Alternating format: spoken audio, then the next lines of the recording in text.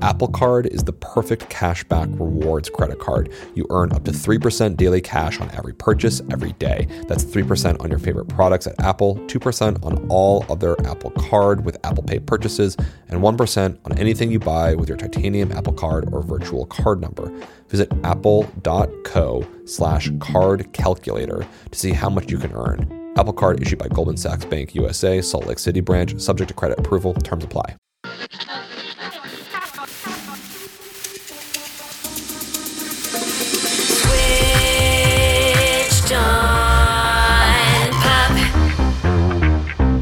Welcome to Switched on Pop. I'm musicologist Nate Sloan. And I'm a pretty tired songwriter, Charlie Harding. It's 9:30 on a Sunday evening, which is about 2 hours later than either of us have stayed up in many months. And what we want to do tonight is summarize this most unprecedented Grammy ceremony, discuss some of the most memorable performances, dig into some of the biggest wins of the night, and try and make sense of what this Grammys tells us about the state of music today at a most unusual time. I feel like doing Grammy coverage is always a little strange for us because we so much enjoy diving into the music of things. And the Grammys is this bizarre institution that is as muddled in popularity, commerce, lots of issues of institutional racism, sexism. It's all in there. Yet it's also this night that is incredibly important for the performers who are playing there, as well as the artists who are nominated. And so I feel like what I want to do is sort of like pay respect to them, right? Those for whom this event is really important, and try to get a sense of like, yeah, what went on here? You know, it is more of a concert than it is an award show. It's just a concert where they happen to hand out a couple of awards. I'm curious from your perspective, were there any standout performances or maybe some that might even didn't quite land? One of the performances that stood out in a good way for me was actually by an act that was not nominated at this year's Grammys. It was Silk Sonic, the new project from Bruno Mars and Anderson .Paak, and they tore it up in these matching 70s suits with the big lapels, with these perfectly choreographed dance moves, bell bottoms. It was like a throwback treat, and the song is good. I think we should talk about it on the show at some point. Coming episode, absolutely, yeah. Okay, good, because this felt like a preview of next year's Grammys, watching this this Silk Sonic performance. That you feel the way I feel and you want me like I want you tonight, baby. Tell me that you're coming through. The Recording Academy happens to love Bruno Mars. I was talking with our friend, the producer Danny Ross, and he's like, is there a decade that Bruno Mars hasn't borrowed from since the war? And because here not only do we get the 70s, but they also did that incredible performance honoring Little Richard. Yeah.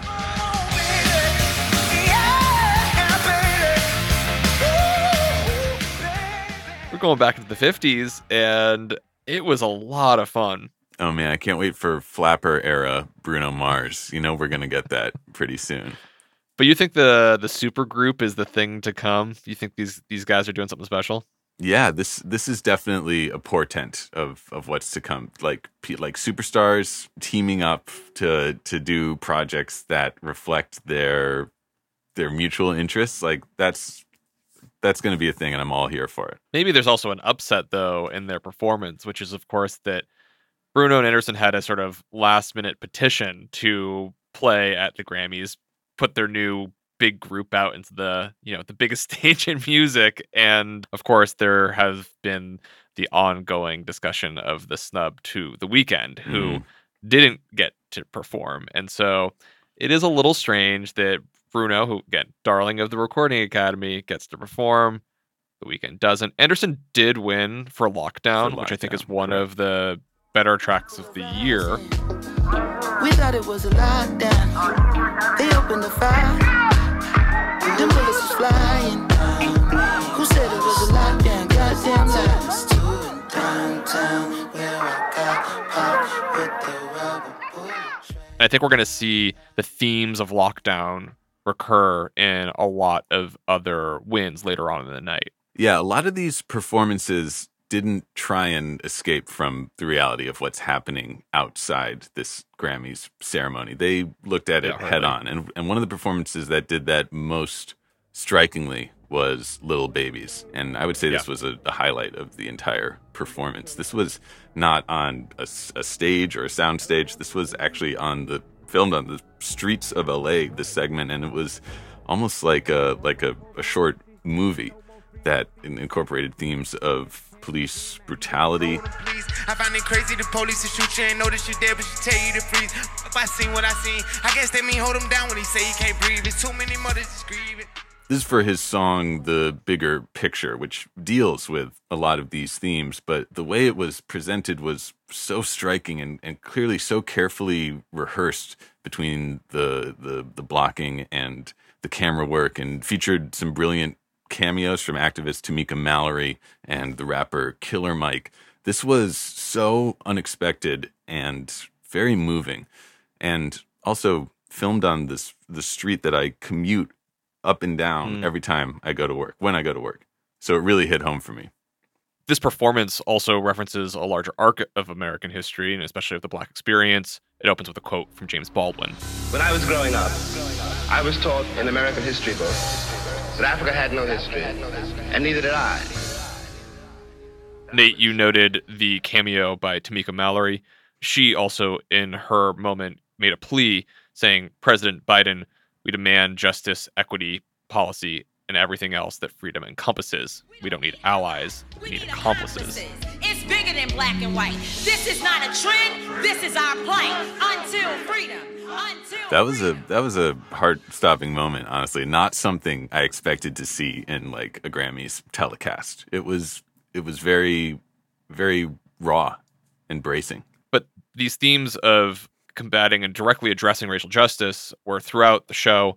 We had the performance of Black Like Me by Mickey Guyton, who we spoke with on the show a couple months back. In the land of the free, you should try to be black like me. Oh, why not? She had just had a child 30 days ago, which is amazing, and she was just stunning and belted. The song is gorgeous because it starts off really mellow and personal. Broke my heart on the playground. When they said and then as it builds and she's leading to the punchline, it's a hard life on easy street. The music swells up and there's this gorgeous choir that joins her, and that swell of emotion is matched in the performance, I think, just so beautifully. Yeah, she crushed it. And I'm proud to be black like me. Another performance that picked up on these themes very memorably, I thought, was DaBaby's performance of Rockstar, which beautiful. Started out with a really striking image of him in like head to toe in white Gucci, conducting a choir and a violinist and a tenor singer. No, it's great. I love the idea of this song sort of claiming its space, trying to overthrow institutions, or sort of, being the new rock star. But it's also a song which is addressing the everyday experience of having PTSD from simply living a life as a black man, and especially addressing issues of police brutality. And there's this wonderful ad lib that he does, or he alters the line in the performance where he says, at the Grammys, probably get profiled before I leave it. My skin don't look the same, so I get singled out. Right now, I'm performing at the Grammys. I'll probably get profiled before leaving out. Don't be in denial. It's a song that's just so full of these contrasts, where musically it contrasts this really beautiful guitar line, sort of classical guitar. How you pull up, baby? How you pull up? Which makes sense that he's sort of conducting within the music, but it has this heavy trap beat. Let's go.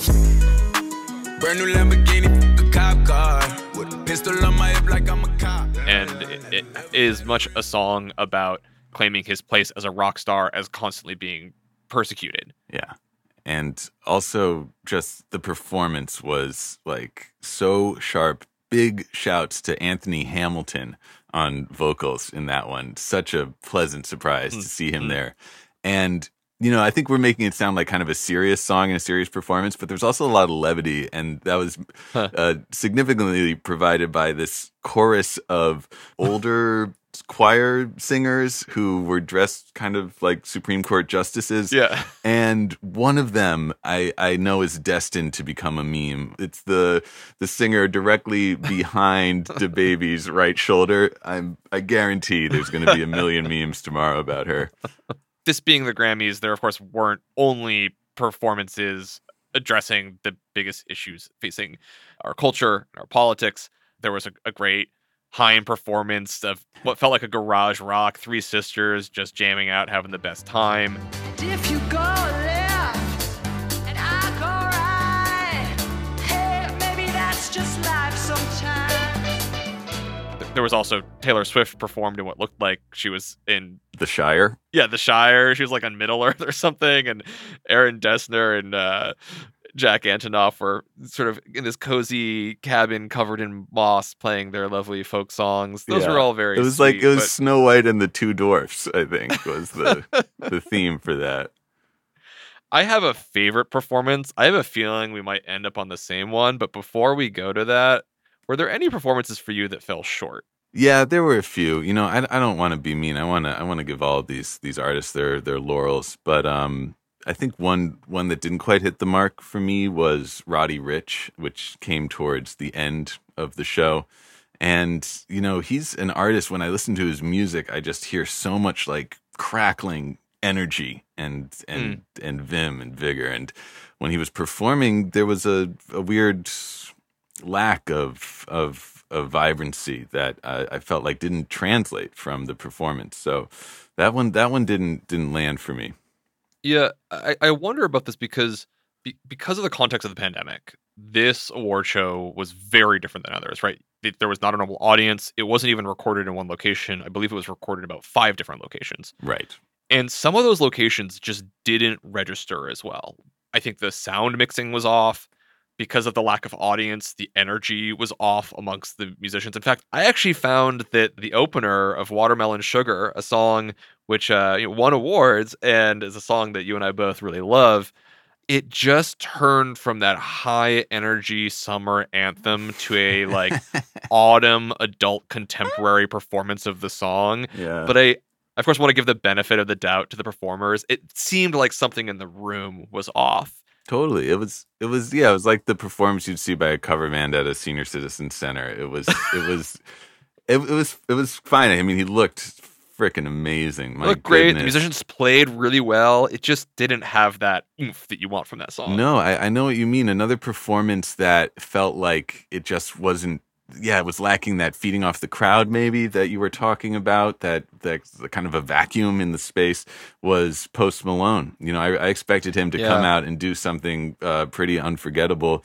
And instead, he picked a song that is not one of his biggest hits, Hollywood is Bleeding, and just kind of like stood in some smoke machines and kind of looked at the ground for 3 minutes, and I was like, this is not the Post Malone I've slowly and painfully come to kind of love over time. This is someone I don't recognize. You know, it did have one thing that I enjoyed, which is it opened up with this sort of like these gothic elements. It also had this choir, almost like Gregorian chant, like very old school. And it's sort of alluding to maybe some of the medieval themes that he has in his music videos.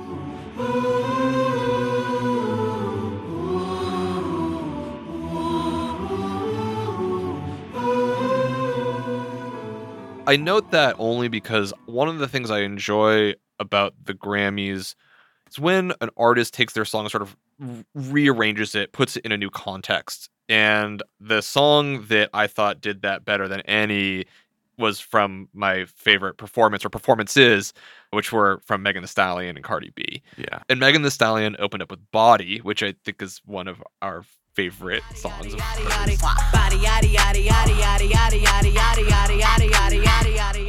But she updated it into this sort of like American jazz, like roaring 20s kind of thing.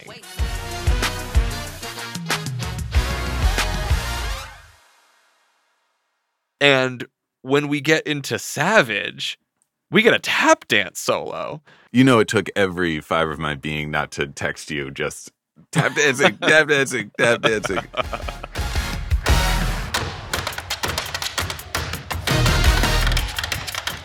That was, I mean, and just to put my jazz historian hat on just for a second, this was a direct allusion. The choreography here was hearkening back to one of the greatest filmed swing dance, tap dance performances ever, the Nicholas Brothers in Stormy Weather from 1943.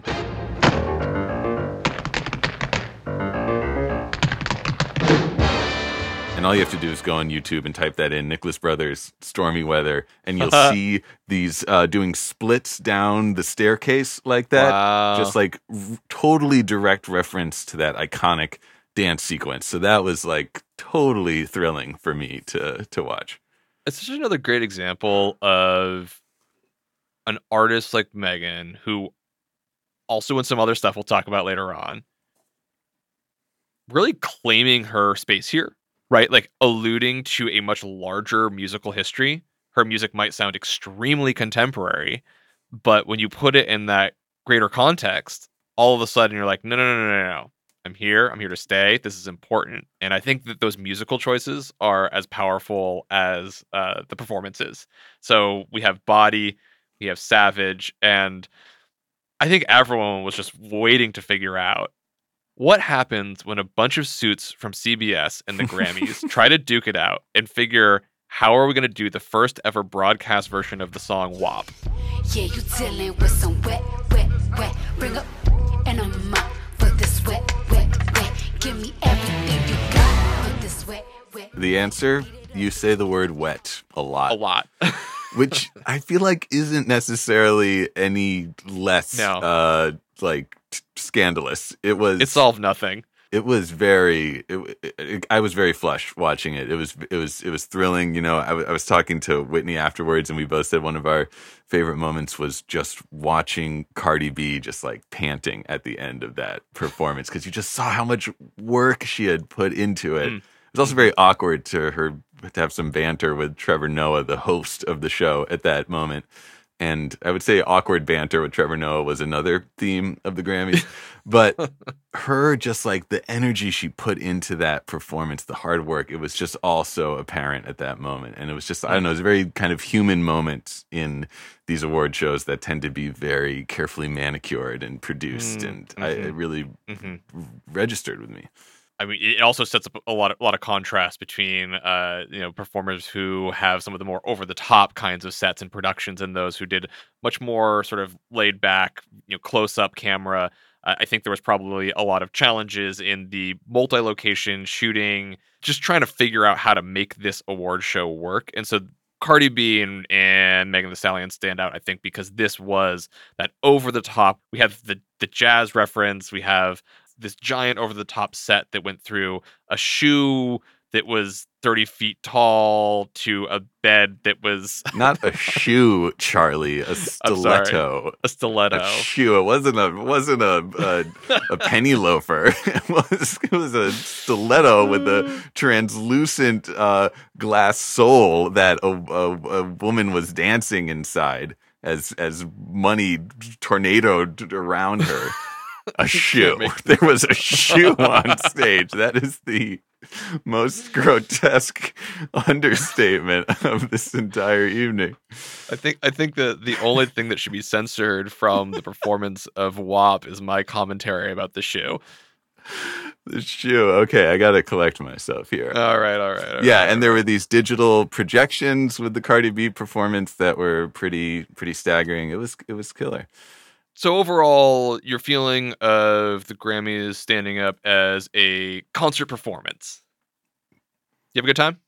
I had a good time. I found it really buoying to see all these artists and from such different backgrounds and such different genres and such different stories.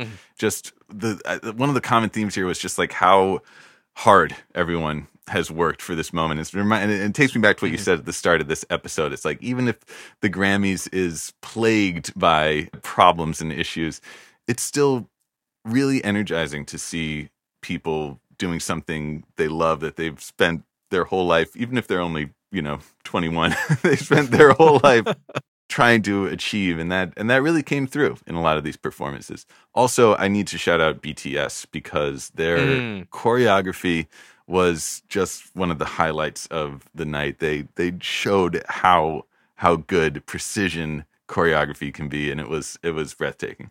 I think you're absolutely right. That was the other performance at the Grammys where we got the production level that I expect of something like the Grammys in a non-pandemic year. And it was, over the top. That went through so many different sets. Right. They ended on the roof of a building in downtown Los Angeles. I may have run out onto my porch to see if I could see the fireworks that were lighting off behind them. I couldn't, but I could imagine it. But what's nuts, Nate, is they actually recreated the entire Grammy stage in Seoul because it wasn't feasible to fly to LA for this event. So you weren't going to see them. Wait, and that skyline was not the LA skyline? No. So if it was projected. I don't know. I was just running out on my porch looking into the night sky for no reason. That's very disquieting. Well, kudos. I think that is the context of the music from this pandemic era as well. It's like we have on one hand all of these songs that are addressing racial injustice and the protests that started this summer and are ongoing. And there is also the music which is just like, help me escape this. I need to have fun. We have a record like Dua Lipa's Future Nostalgia, which is a Grammy winner. But BTS Dynamite, it just gives you exactly that. It gives you exactly that feel that you need. And so I think for the performances, I was glad to have a sort of a mix of things. Yeah. Yeah. Shoes, lots of shoes. I can't let it go yet. I can't let it go. Okay. So those were some of the performances that stayed with us. When we come back, let's break down some of the wins, some of the upsets, some of the surprises, and some of the most well-earned victories. See you there.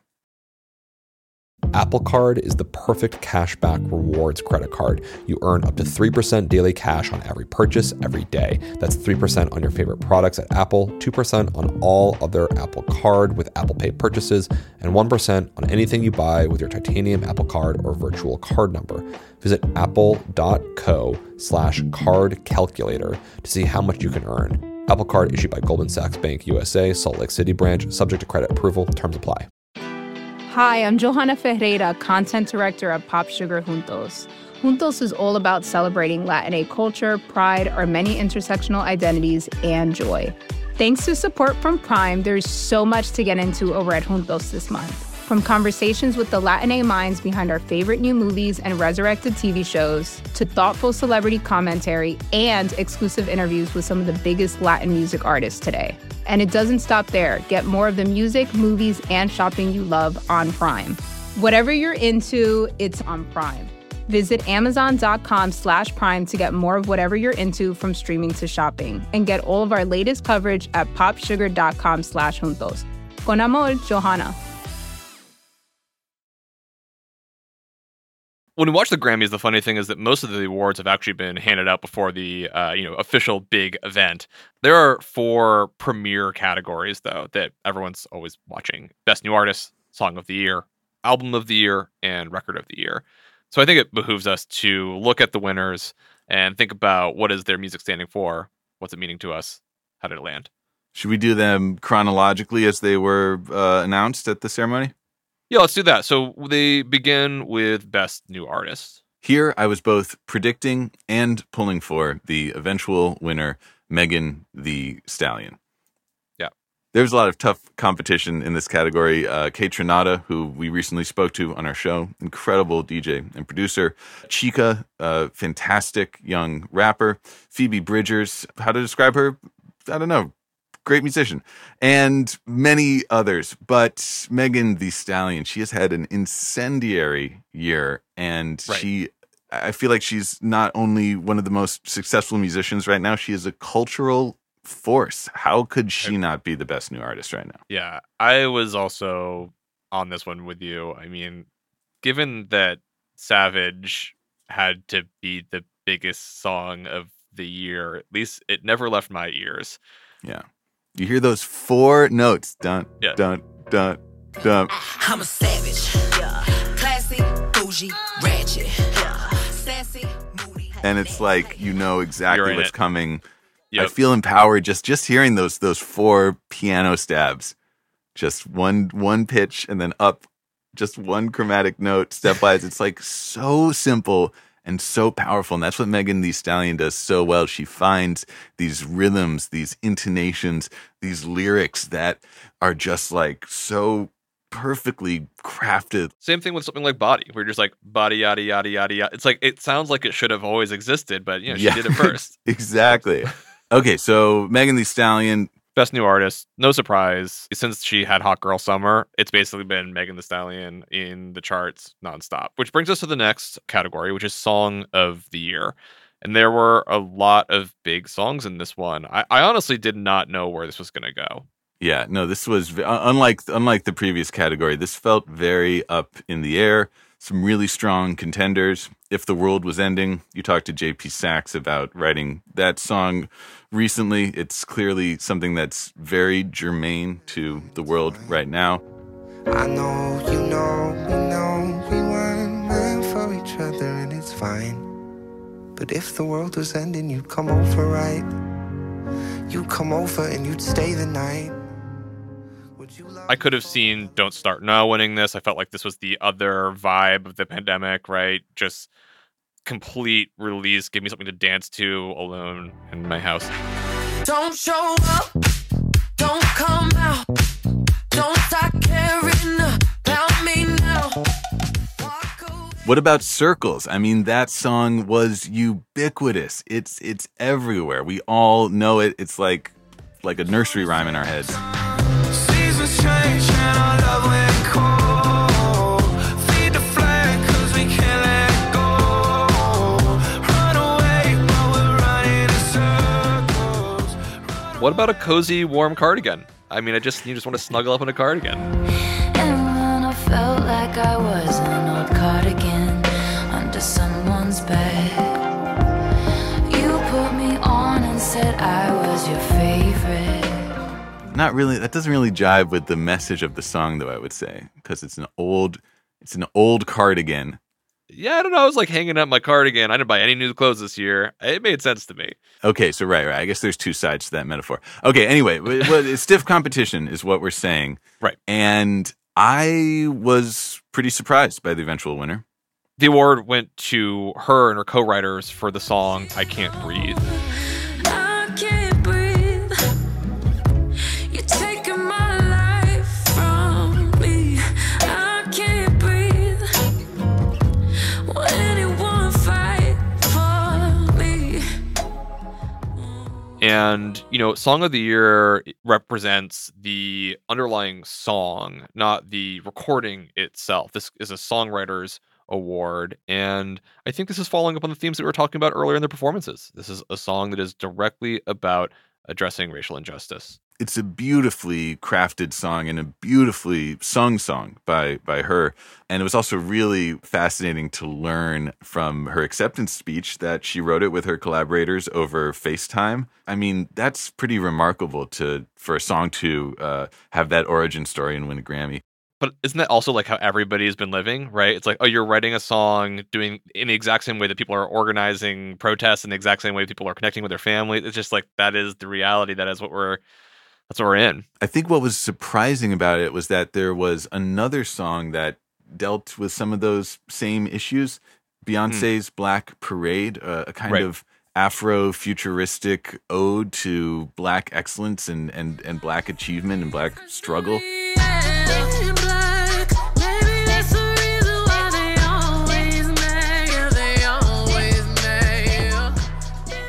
I think out of those 2 contestants, just maybe Beyonce's star power might have carried the day. So this was, I would classify this as something of an upset for her to come out with this award. Yeah, I have to admit, I was surprised here too. I thought that her song was remarkable. It's an incredibly powerful song, but I did think that this would be Beyonce's major 4 category winner. All right, that takes us to Album of the Year. Another category I would categorize as hotly contested. Maybe some of the likely candidates here were Taylor Swift with Folklore, Dua Lipa with Future Nostalgia, Post Malone, Hollywood's Bleeding. I gotta say, I was there even for Jesse Volume 3, Jacob Collier. I know that the Academy loves super talented folks. We like Jacob. Even the Haim record, Women of Music Part 3, that was a super rad record. There's a lot of good stuff here. Black Puma's record, the Coldplay record, Jhené Aiko. There's not a bad record in there. Yeah, no, this category, I think, had some of the richest musical offerings. And this felt like another one where you didn't know where it was going to go. No idea. And maybe two albums represent the kind of poles of that. Dua Lipa, Future Nostalgia, Taylor Swift, Folklore. One, Dua Lipa, released prior to the pandemic and is just this buoyant, dancey throwback to 70s and 80s grooves, like escapist fantasy. I know you like this beat, cause Jeff been doing the damn thing. You wanna turn it up loud, Future Nostalgia is the name. And then the other, Taylor Swift, as you said, made entirely in quarantine, sent audio memos back and forth between her collaborators, and has this sort of hermetic, rural, cabin in the woods vibe. I guess you never know, never know. And if you wanted me, you really should have showed. And if you never bleed, you're never gonna grow. And it's all right now. These two albums could not be more different from one another. No, definitely not.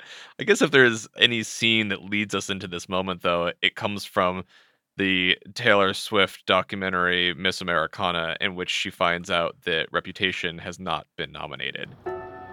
You are not nominated.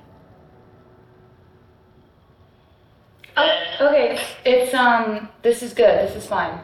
I just need to make a better record. And I just love this moment where she's like, gotta write a better record. Yeah. And she did it. Taylor Swift won Album of the Year with Folklore, which we have deconstructed ad nauseum.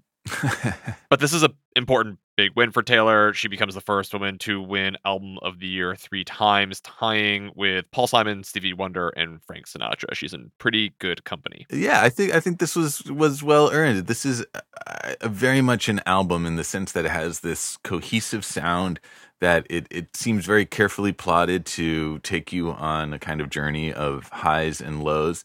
And I think this is maybe more than any of the other offerings here, the one I'd be most likely to put on and listen to from beginning to end. I might be a Future Nostalgia guy on some days and Folklore on others. Depends how much I need a cozy cardigan on. Yeah, well, good thing we're not Grammy voters. We don't have to choose. We can have both. And I think that's like a larger theme for us as well. It's just seeing that, like, I don't love the value of creating the horse race between artists and different works of art. It's such a bizarre exercise that we have to go through, because as much as we can create the comparison between these records, they also just, they couldn't be more unalike. And so it does feel like apples and oranges in some ways. Now, the final of the big four. It's Record of the Year. Who are some of the front runners here, Chuck? Well, important clarification for folks, right? Like, we have Song of the Year, Record of the Year, make sure we're all clear. Song of the Year celebrates the song. Record of the Year is the recording and performance. And I think it's actually notable to say that Record of the Year is now the last category. It's the thing that they want to have you stick around through all of the ad breaks for. It is the culminating moment. No longer Album of the Year. That's changed in the last couple of years, which I think says a little bit about where our culture's at. I think in some ways records are more important than albums. Okay, Professor Grammy. That was interesting. Go on. This was I feel uncomfortable talking about it. Yeah, it was a really weird way to end the night. Let's just jump right into it. The winner was Billie Eilish with her song "Everything I Wanted," and I love this song. Yeah, song. It's wonderful. And it's also very unusual that she won this award last year when she swept all of the major categories. But there's, I know that U2 and Roberta Flack have also done this, but I think those are the only three that have won Record of the Year twice in a row. So It was a surprise. Yeah, I think it was. And I mean, How would you characterize her emotion upon being announced that she was the winner? I would characterize her as extremely surprised. Mortified, Charlie. Mortified. She was so embarrassed. And she said so when she got on stage. It was... You're right. That's what I said. When I saw her take off her mask, the first thing I said was, oh, she didn't want to win this. That was I've never seen anyone react to an award like that. Like, what, I mean, emotions tend to range from ecstasy to at least like, you know, some sort of mild glee. This was just, she was like, it was painful. And she got up there and she devoted the 75% of her speech to praise for Megan Thee Stallion. Megan, girl, I was gonna write a speech about how you deserve this, but then I was like, there's no way they're gonna choose me. I was like, it's hers. And basically the sentiment that she should have won the award. Yeah, Record of the Year is often one of the more commercial awards, and I think it's pretty undeniable of all of the songs in the category that Savage by Megan Thee Stallion featuring Beyonce was the obvious pick. Folks were extremely surprised. It was stunning to see that loss. Yeah. You know, that wraps up the big four categories, but you know what you're saying also leads me to maybe a few stray thoughts from the evening that we can end with. One of them relating to what you were just talking about is that I think it's important to acknowledge another kind of historical event. It's Beyonce breaking records, the most Grammy wins in history. Is that right? Did I get that right? This is a little complicated. The most important thing is that she is the most award-winning performing artist. She now has 28 awards. She is tied now with Quincy Jones, who of course is a producer, and the most wins is by George Solti. George Solti? Oh, the conductor of the Chicago Philharmonic? Yes, exactly. He died in 1997. Oh, that's fascinating. But let's not get stuck up on these technicalities. It's a big moment. Professor it's an extremely Grammy important moment. coming into my house and lecturing me again. This was the underlying drama through the night, I think, because many people who are maybe bean counters like me are watching to see how these things are going to unfold. And so when Best Rap Performance went to Megan Thee Stallion and Beyonce, all of a sudden she ties Alison Krauss for most awards awarded to a woman in a Grammys history with 27 for non-instrumentalists. It's such a wonderful moment of the show. If you know me, you have to know that ever since I was little, I was like, you know what? One day, I'm gonna grow up and I'm gonna be like the rap Beyonce. Yeah, this was so cool to see. It was Megan fangirling at just like standing next to Beyonce, and Beyonce kind of taking on the role of like the wise elder statesperson. And it was another one of those human moments that really brought the ceremony home. And so did Beyonce's acceptance speech for her best R&B performance win. It was it was so much about motherhood and about, you know, family. So much. I know my daughter is watching. 2 daughters and my son, y'all are all watching. Blue, congratulations. She won a Grammy tonight. I'm so proud of you. I didn't know that. I found that very striking. You know, Whitney was telling me what that meant to her in a year that has been really tough on women, especially women who have had to leave the workforce and been forced into positions of caretaking. This was not just this Beyonce moment. This was a ceremony that really felt dominated by women, I think, and that felt meaningful. That felt earned. Yeah, absolutely. She even points to how, as an artist, she feels that it's important now more than ever to reflect the times, and that it's been a difficult time, and that she's wanting to reflect back stories, especially in her song with Black Parade. But it's really clear, as you were saying, that She is just, I think, a mirror for so many people and an absolute inspiration. And I think for a lot of us, getting to watch Megan Thee Stallion, watch Beyonce, or be on stage with her and just sort of mouth agape, I can't believe this is happening. that is the highlight moment of the entire totally. evening. Let's end on that moment of efflorescence, and because I mean it's not going to get better than that. Hopefully in 2022, you and I will be sitting on the same sofa, watching together. Maybe we'll be sitting in a big shoe. Who knows? just a big old shoe. I'll never live this down. Switched on Pop's award for Best Producers goes to Charlie Harding, Bridget Armstrong, and me, Nate Sloan. Thank you to everyone. I'm so honored to accept this award. The award for Best Mixer, Editor, and Engineer, and soon-to-be father. There's a very specific award. It's Brandon McFarland. There was no contest there. What else is on the docket, Chuck? Best Illustrator, undeniably, goes to Iris Gottlieb. Fantastic surprise, upset win over Shepard Fairey. There, that was no one saw that coming. And best on those social media keys just had to go to Abby Barr. Abby Barr, a legend, a 5-time winner now. Actually, there was actually a strange tie between Best Executive Producer. Went to both Nishat Kurwa and Hannah Rosen. The award for Best Duo Act, I mean, we all saw this coming. It's Vulture and the Vox Media Podcast Network. The award for Best Next Week's Episode goes to Nate Sloan producing a piece about the return of the funk guitar with beloved guitarist Corey Wong. It's going to be really fun. We hope to see you. Wait, no, don't start the music. I'm not done. Don't play me off. I've got more to say. We'll be back next Tuesday with another episode. And until then, thanks for listening.